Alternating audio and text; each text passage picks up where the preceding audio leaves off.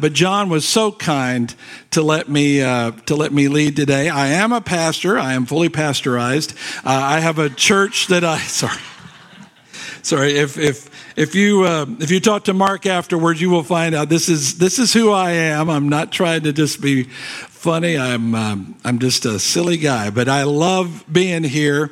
I love being with you. And after I leave here, I go to a service that I lead. I get to do a little worship leading with some other people, and then I preach it. And we started in January in the midst of the pandemic, and we're still going. And so pray for us as we continue to do that every week. But I appreciate John taking a risk on me this Sunday. Mark has been a dear friend to me, and we met each other, I guess, in late December, January here, and you're probably one of my closest friends right now, if not the closest friend. I appreciate you, but Mark, as you know, is an incredible artist. And he is one of the things I'll say about him, he's a lot of fun to be with off stage, but he is incredibly intense. Because he is an artist, and he's focused on anybody who's into the arts is a perfectionist if they're good at what they do, because you want to make everything as perfect as possible, and that is the way he is. And so in our relationship as friends, I am sort of the comic relief to Mark. So he usually comes to my house one day during the week, and we start rehearsing on the stuff for Sunday morning. We were rehearsing, a few weeks ago. You were doing, "You raise me up so I can," he was doing that song, and I remember. But he was so intense, and he was into it, and he was like, "Yeah," that voice he's got. And I won't try to do that. But I started playing, "You raise my rent when I can't buy my groceries," and I mess with him like that all the time, and he is so much fun to work with. You raise my rent, yes. My preaching is a little different, so I will not try to be smooth or preacherly to you. I'm not Adrian Rogers. I can't do him, though I respect that totally. But the way I preach is this: I figure I will try to set myself on fire, so if nothing else, people will come and watch me burn. That's my approach to preaching. And you're going to please forgive me this morning, because the message has more of me in it than I am really comfortable with. But the message this morning is basically my testimony over the last 10 years, because God started doing something special in my life. And I figure this may be my last chance at you. And so I want to make it my best. And I started thinking, what is the thing, if I had one chance to talk to these folks, what is the one message I would want to give you? And that is the message today. So I just want to tell you a little story about me. A few years ago, I started feeling restless. I think that's the best word to put to it. I had been a worship leader for about 25 years. I guess a youth pastor before that. You know how that goes in church. But as I got older, I was a worship leader, and that was what I settled into for around 25 years.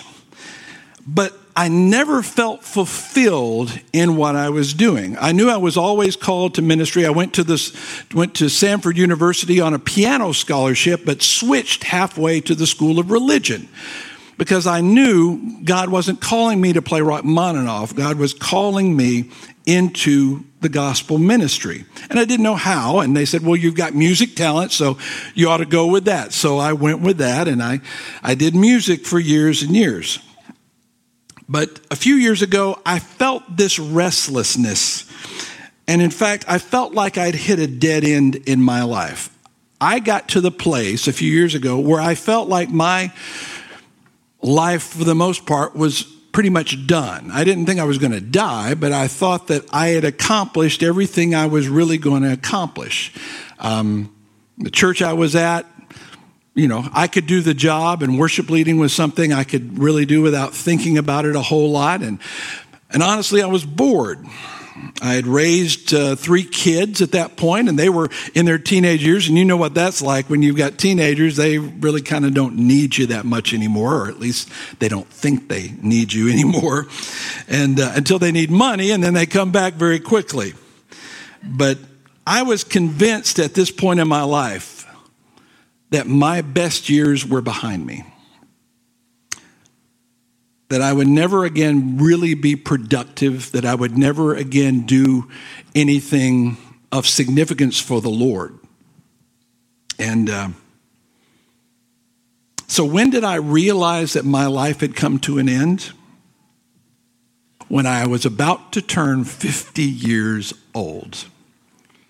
Yes, you're thinking, I know what you're thinking. Boy, if I were only 50 again, what I wouldn't give to be 50. And me too, I'm thinking, if I only could go back to 50, that seems so young. But I had convinced myself at turning 50 that I was pretty much done. But that is also when God started speaking to me. And he started putting some new dreams inside of my heart. And he started working in me. And so I started making some big changes in my life.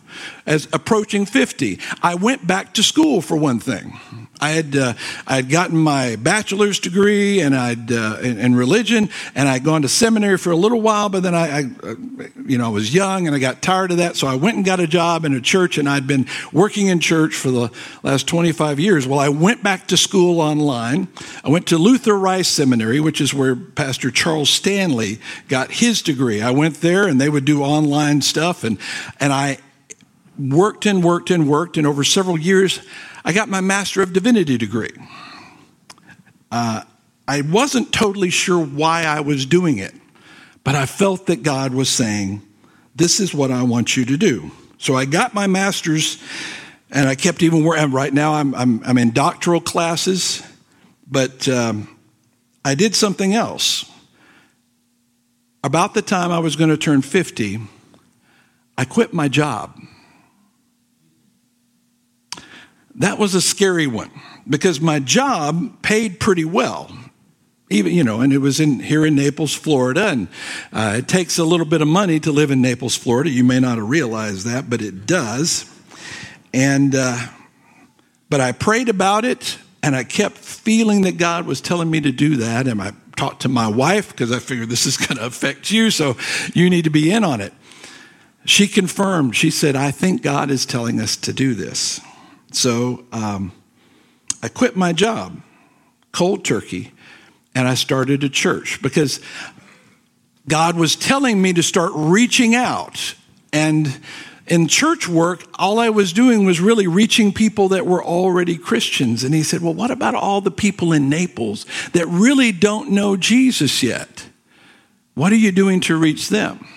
And so I started a new church. And then from that, I started thinking, okay, well, how do I reach these people who are not in my church?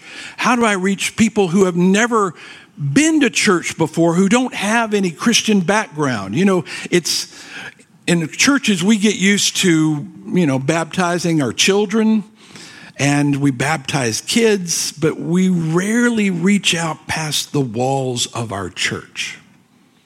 And that was the Great Commission. That's what we were all called to do. Not just win our kids to Christ, which is wonderful, but to win people who've never been in church before. And God convicted me that I wasn't doing that. So I started thinking, well, how can I reach unchurched people? What do I have that is a marketable skill that would put me together with them? And then this idea came up. This was the 2013 production of Les Miserables. And that is me in a very bad wig as Jean Valjean. I heard that there is someone else in the room that might have some familiarity with this role. Is that you, Mark? Oh, well, isn't that sweet? Mark has done the role too. Let's see. Now I did that role at the Sugden Theater down here in Naples Players. Where did you do Jean Valjean? Let's see. I started out in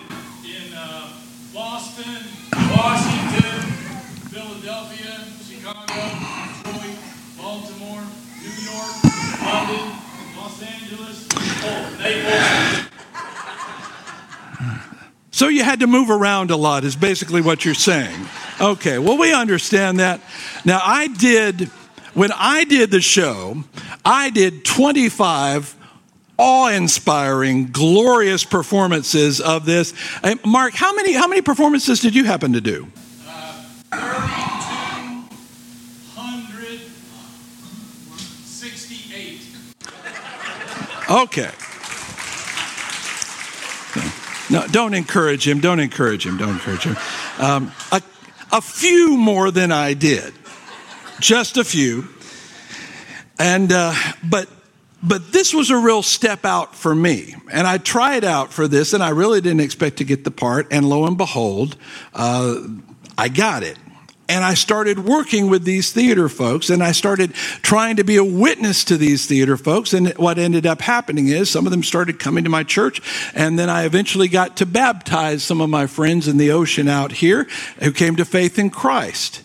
So, yeah, and that's how God works. But that was after listening to what God was saying to me, after stepping out. He brought this new thing into my life after 50.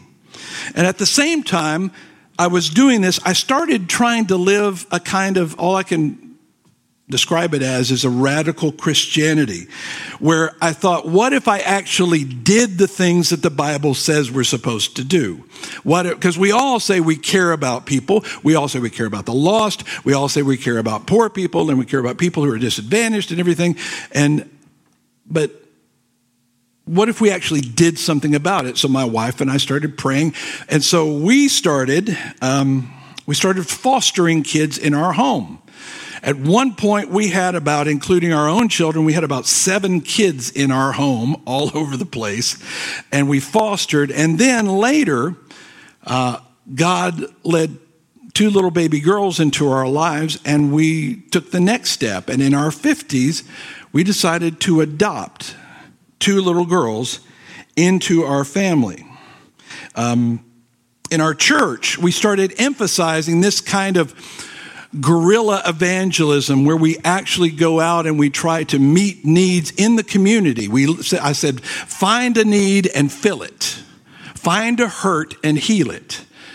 And that's what we emphasized with people in our church. And other people started fostering too. You see, the problem we have in Naples is this. In Naples, when we see a need, we write a check. Because checks don't hurt. Checks don't tip our lifestyle upside down. Checks don't wake us up in the middle of the night. Checks are safe and sanitary, and we hand them off. And then it's at a big banquet, and a bunch of people make a big deal about it, and it's wonderful. And don't get me wrong, if you've written a check, I'm in favor of checks personally, and I like checks. But as a Christian, my check is not enough. I need to give my life for what God is calling me to do, and so do you. And this is what we tried to start doing in the second half of our life. Now, we would have done none of this if we had listened to the voice that was in my head. And the voice in my head was telling me this. It was saying, Dave, you're too old for this. You're too old to play Jean Valjean. You're too old to start hitting those high notes. You're too old to be carrying a guy around the stage on your back, right, Mark? You know what that feels like. That was fun. You're too old for that. You're also too old to start raising small children. You're way too old to start a church, because that's what young guys are supposed to do. By the way, I bet you've heard that same voice as well. As you've retired to Naples, many of you. And there's nothing wrong with retiring. There's nothing wrong at all with quitting a job that you've worked at for years. But you do not retire from serving the Lord. Amen? Amen. It's funny the way they talk about getting older. Have you noticed they say, well, you become 21 years old, then you turn 30, like bad milk, I guess. Then you're pushing 40, then you reach 50, then you make it to 60, and then you finally hit 70 like a brick wall.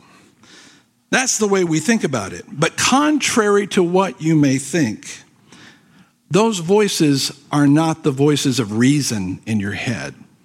And they are certainly not the voice of God. They are a voice from the pits of hell, trying to keep you from the destiny God has for you here in Naples, Florida, right now, at this point in your life. Most of you, most likely over 50, like I am too. So today, I want you to hear God's voice, to drown out all those other voices speaking to you straight from the Bible. And he's saying this to you today, and I want you to repeat it to me right now. He's saying, I'm not done yet. Would you say that with me? Say, I'm not done yet. Why don't you say it a little bit louder for me? I'm not done yet. You see, I'm getting old and my hearing's not so good.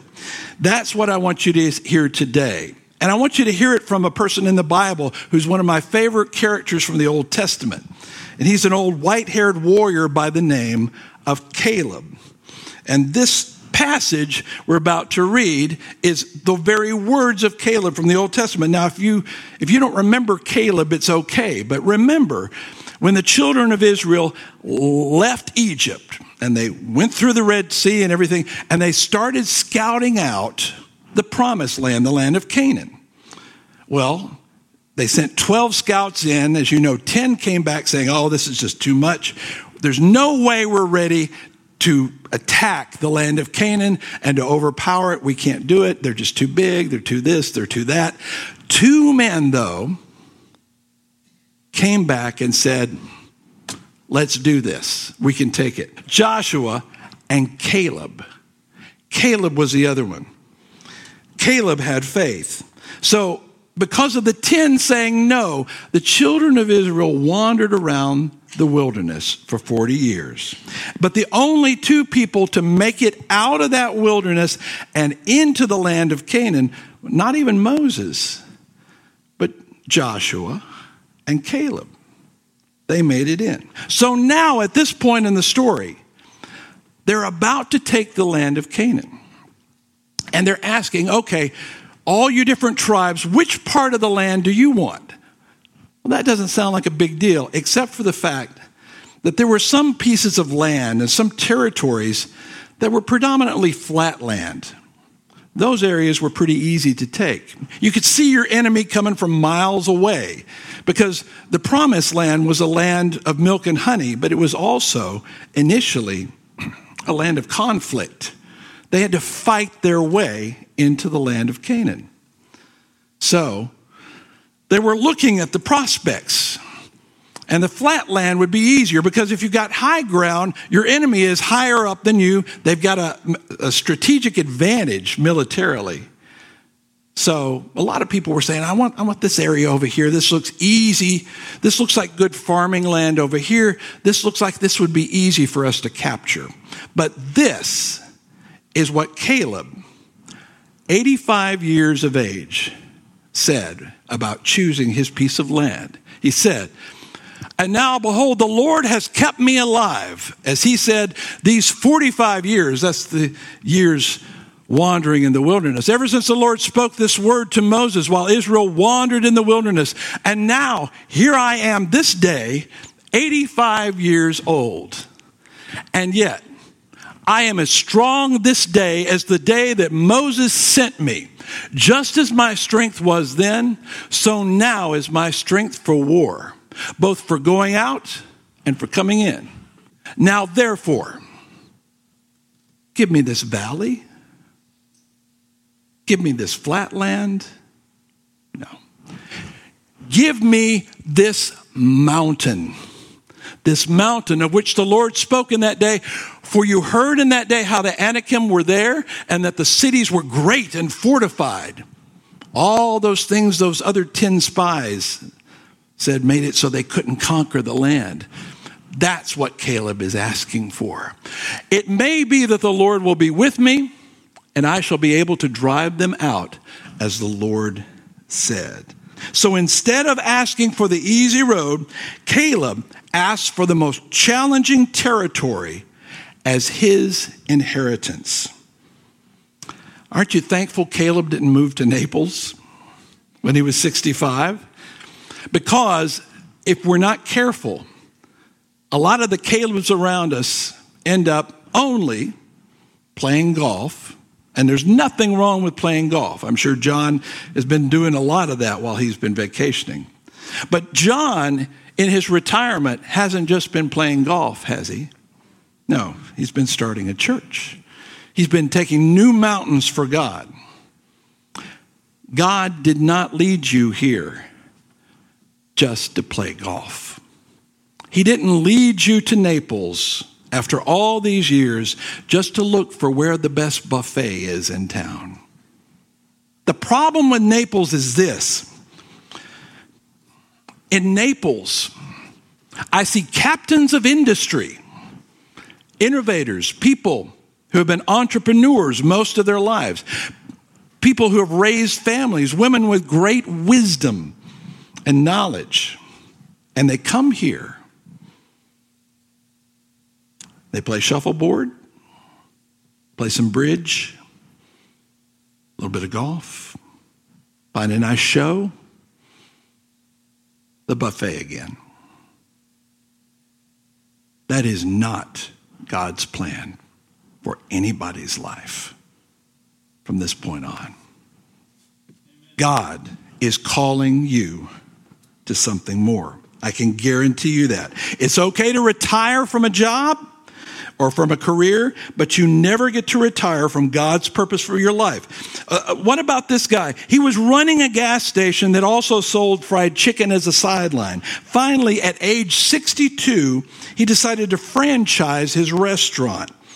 When he finally sold his interest for $2 million, Colonel Sanders was in his 70s. She started off as a school teacher, but felt unfulfilled. She struggled during the Great Depression and tried her hand at writing just as another sideline to make some extra money. Her first book was published when she was 65. The book was Little House on the Prairie, and her name was Laura Ingalls Wilder. He spent most of his career managing the Lyceum Theatre in London. Everything changed, though, when in his 50s, Bram Stoker wrote a little book called Dracula. And he was about 54 when he first ran for governor. Up until then, he was considered a second-rate actor and had been relegated to B movies like Bedtime for Bonzo. But then in his 70s, Ronald Reagan became the 40th president of the United States. See, like these people, I feel that my most significant accomplishments, while not as great as theirs, the best things I've done have been in the second 50 years of my life. I feel that deeply. And I have Caleb to thank for it. There's three things I think Caleb would say to you today if he were here this morning. Number one thing that he would say is this: you must believe God still has a destiny for you. You must believe that. Where others saw destruction, Caleb saw his destiny. You know, Winston Churchill said this. He said, "The pessimist sees difficulty in every opportunity, but the optimist sees opportunity in every difficulty." But Satan is going to focus you on the obstacles right now. He's going to focus you on how much time you might have wasted. He's going to focus you on how old you are. He'll say, it's time to move on and make way for the next generation. You see, I've heard that from pastors. I've actually read articles where they told older pastors, it's time for you to retire, get out of the way so the young guys can take over those churches because, they've got the energy to do it and your day is done. So now that I finally sort of know what I'm doing, you want me to quit? Now that kind of figuring things out. I don't know. Is that like you? Do you feel like maybe at this point of your life, you're sort of getting the idea of the lay of the land around you? That's the way I feel. So now we're supposed to get out of the way. I'm just starting to get this thing figured out. See, a lot of those folks are just telling us to move aside. But I've learned this. I've learned you seriously do not want to make old people mad. You see, for old people, life imprisonment is not that much of a deterrent. So you don't want to make us old folks angry. We know how to hurt you. But folks, as long as you are still breathing, God has a plan for your life. I hope you believe that. I'm not just telling that to you. That is not just preacher talk. That is the truth. You used to have a job, true, but now you have a calling. In fact, all those years, that job you were doing, it was probably to prepare you for what God wants you to do for him right now. Amen. You used to have to do what someone else wanted you to do. Well, if you're married, you still do. But now you get to do what God wants you to do. However, by the way, this does not mean that you can keep doing things the way you did 30 years ago. No. That's one of the things I figured out. I went back to school because I thought, even though I felt like I knew things about the Bible, except for like Joshua and Jacob, I didn't know that evidently. But I did know a lot about the Bible. But I thought, if somebody's going to trust me to be their pastor, I sort of need to have this degree that says somebody signed off on me. So I went back to school and got that degree to help out with that. You can't do things the same old way you always did. You have to be adapting. You have to be learning new things all along, which is exciting. You can't just do it the same old way. You see, you need to be an innovator. But you've got the wisdom to know how to innovate, to know how to adapt, to know how to change. You've got the experience to know how to do that. But if you become irrelevant today, that's your fault. You don't have to. You can stay relevant. You can stay up to date. You can stay knowledgeable. Only you can hinder God's future for you. So that's the first thing. You've got to believe that God still has a destiny for you. And Caleb did. The second thing is you must face your fear of failure head on. You see, we're all afraid. We don't have what it takes anymore, aren't we? I'm afraid of that. Every time I get up to speak, every time I get up to lead my church, I kind of wonder, are they thinking I'm too old for this? I wonder that in the back of my mind. I wonder whether I'm up to the challenge anymore. But here are the facts, folks. You right now have more knowledge and true wisdom now than anybody starting off fresh. You've got all those years of experience for a reason. You say, well, Dave, I just don't know that I got the energy to do some of that stuff you're talking about. I just don't know that I've got the energy. Folks, you don't need the energy. You know how to work smart. You know, at this time in your life, how to preserve your energy for the things that really need it. You don't spin your wheels like a young person might and wear yourself out on unimportant things. No, you know how to pace yourself and preserve your strength for when it's needed. See, the only thing that can shut down your destiny right now is not COVID-19, is not your age, is not any of those things. The only thing that can shut down your destiny is fear of failure. You are the only one who can sabotage what God wants to do in your life. Not your health, not your spouse, not anything. Just you and your fear. You see, we often think when we talk about the promised land, we think about those old songs about going to the promised land, and that it was like this easy thing. The promised land was a place of conflict. The minute they went in, they had the Battle of Jericho. They had to start fighting the moment they stepped foot almost into the land that God had promised them. But Caleb, at 85, was not ready to stop fighting.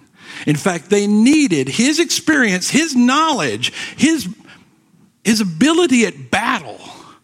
This 85-year-old, they needed him to take one of the most strategic and difficult areas that they had to conquer. Caleb was ready for a fight. You need to ask yourself, am I ready for one more good fight? See, you've got to have the courage to keep pushing, keep believing, in spite of what your body tells you, in spite of what your mind tells you, in spite of what other people are going to tell you. When we adopted those little girls, people looked at me like I was crazy. Adopted 2 little girls in our 50s. I mean, I'm going to be going to their graduation ceremony with a walker, probably, I'll be an old guy. But people will tell you you're too old. But you've got to listen to that one voice that is telling you, I'm not done with you yet. In fact, you need to keep saying to yourself those words, I'm not done yet. Can you say that with me one more time? Say, I'm not done yet. Now, this once more with feeling, as we say in the theater, say, I'm not done yet. The third thing is you must determine to truly make a difference.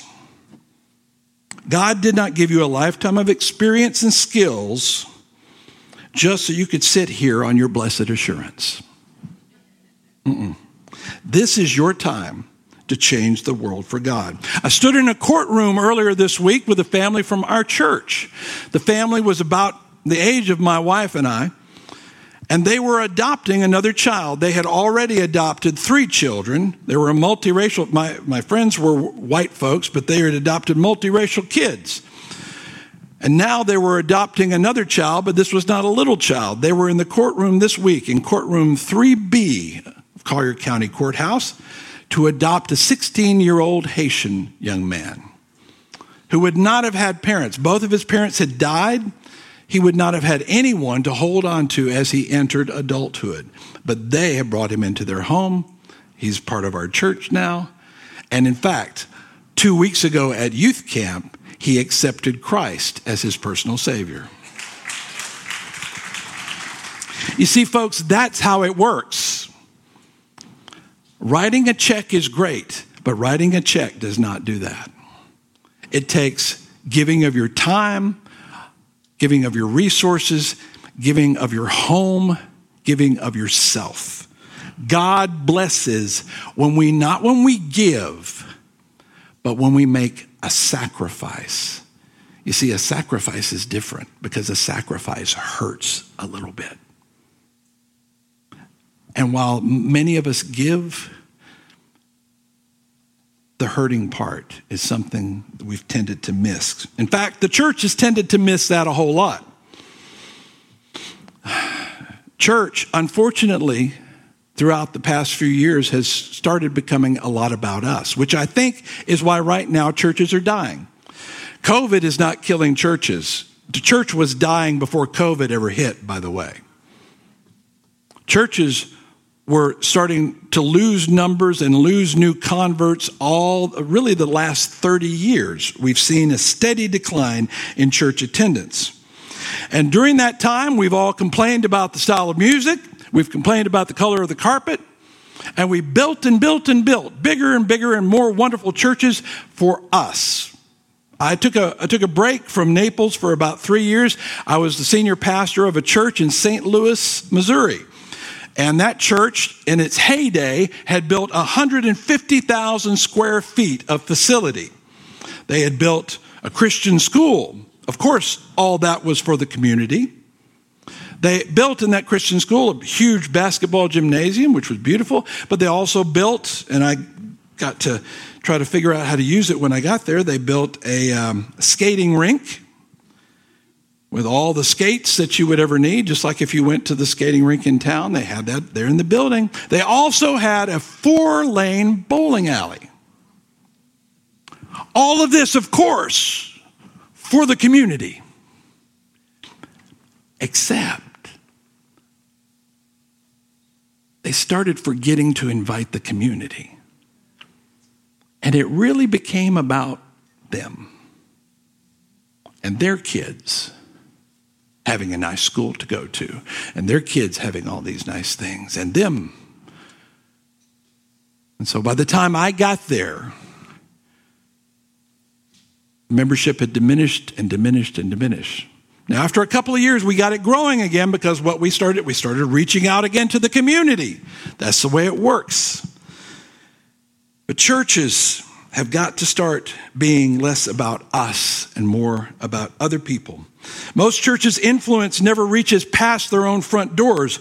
We're just like Vegas. What happens here stays here.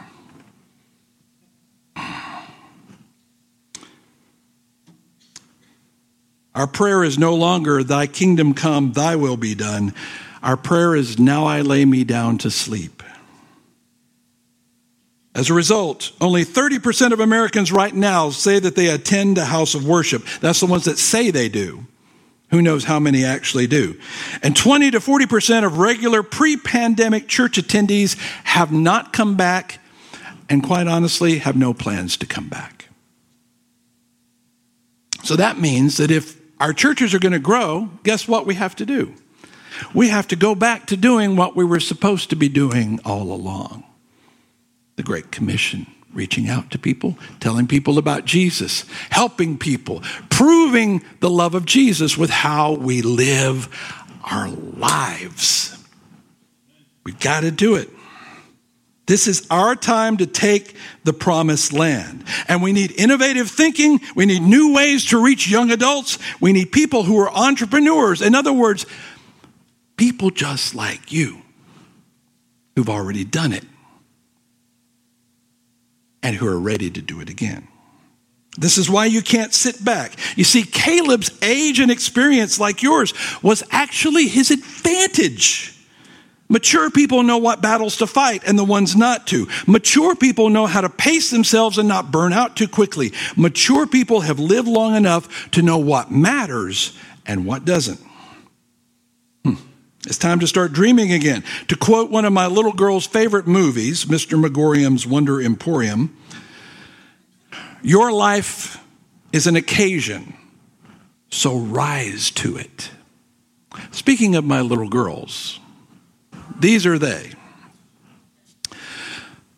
On your left over here, this is Ellie, the oldest. She's 7. This is Gracie right next to her. She's 6.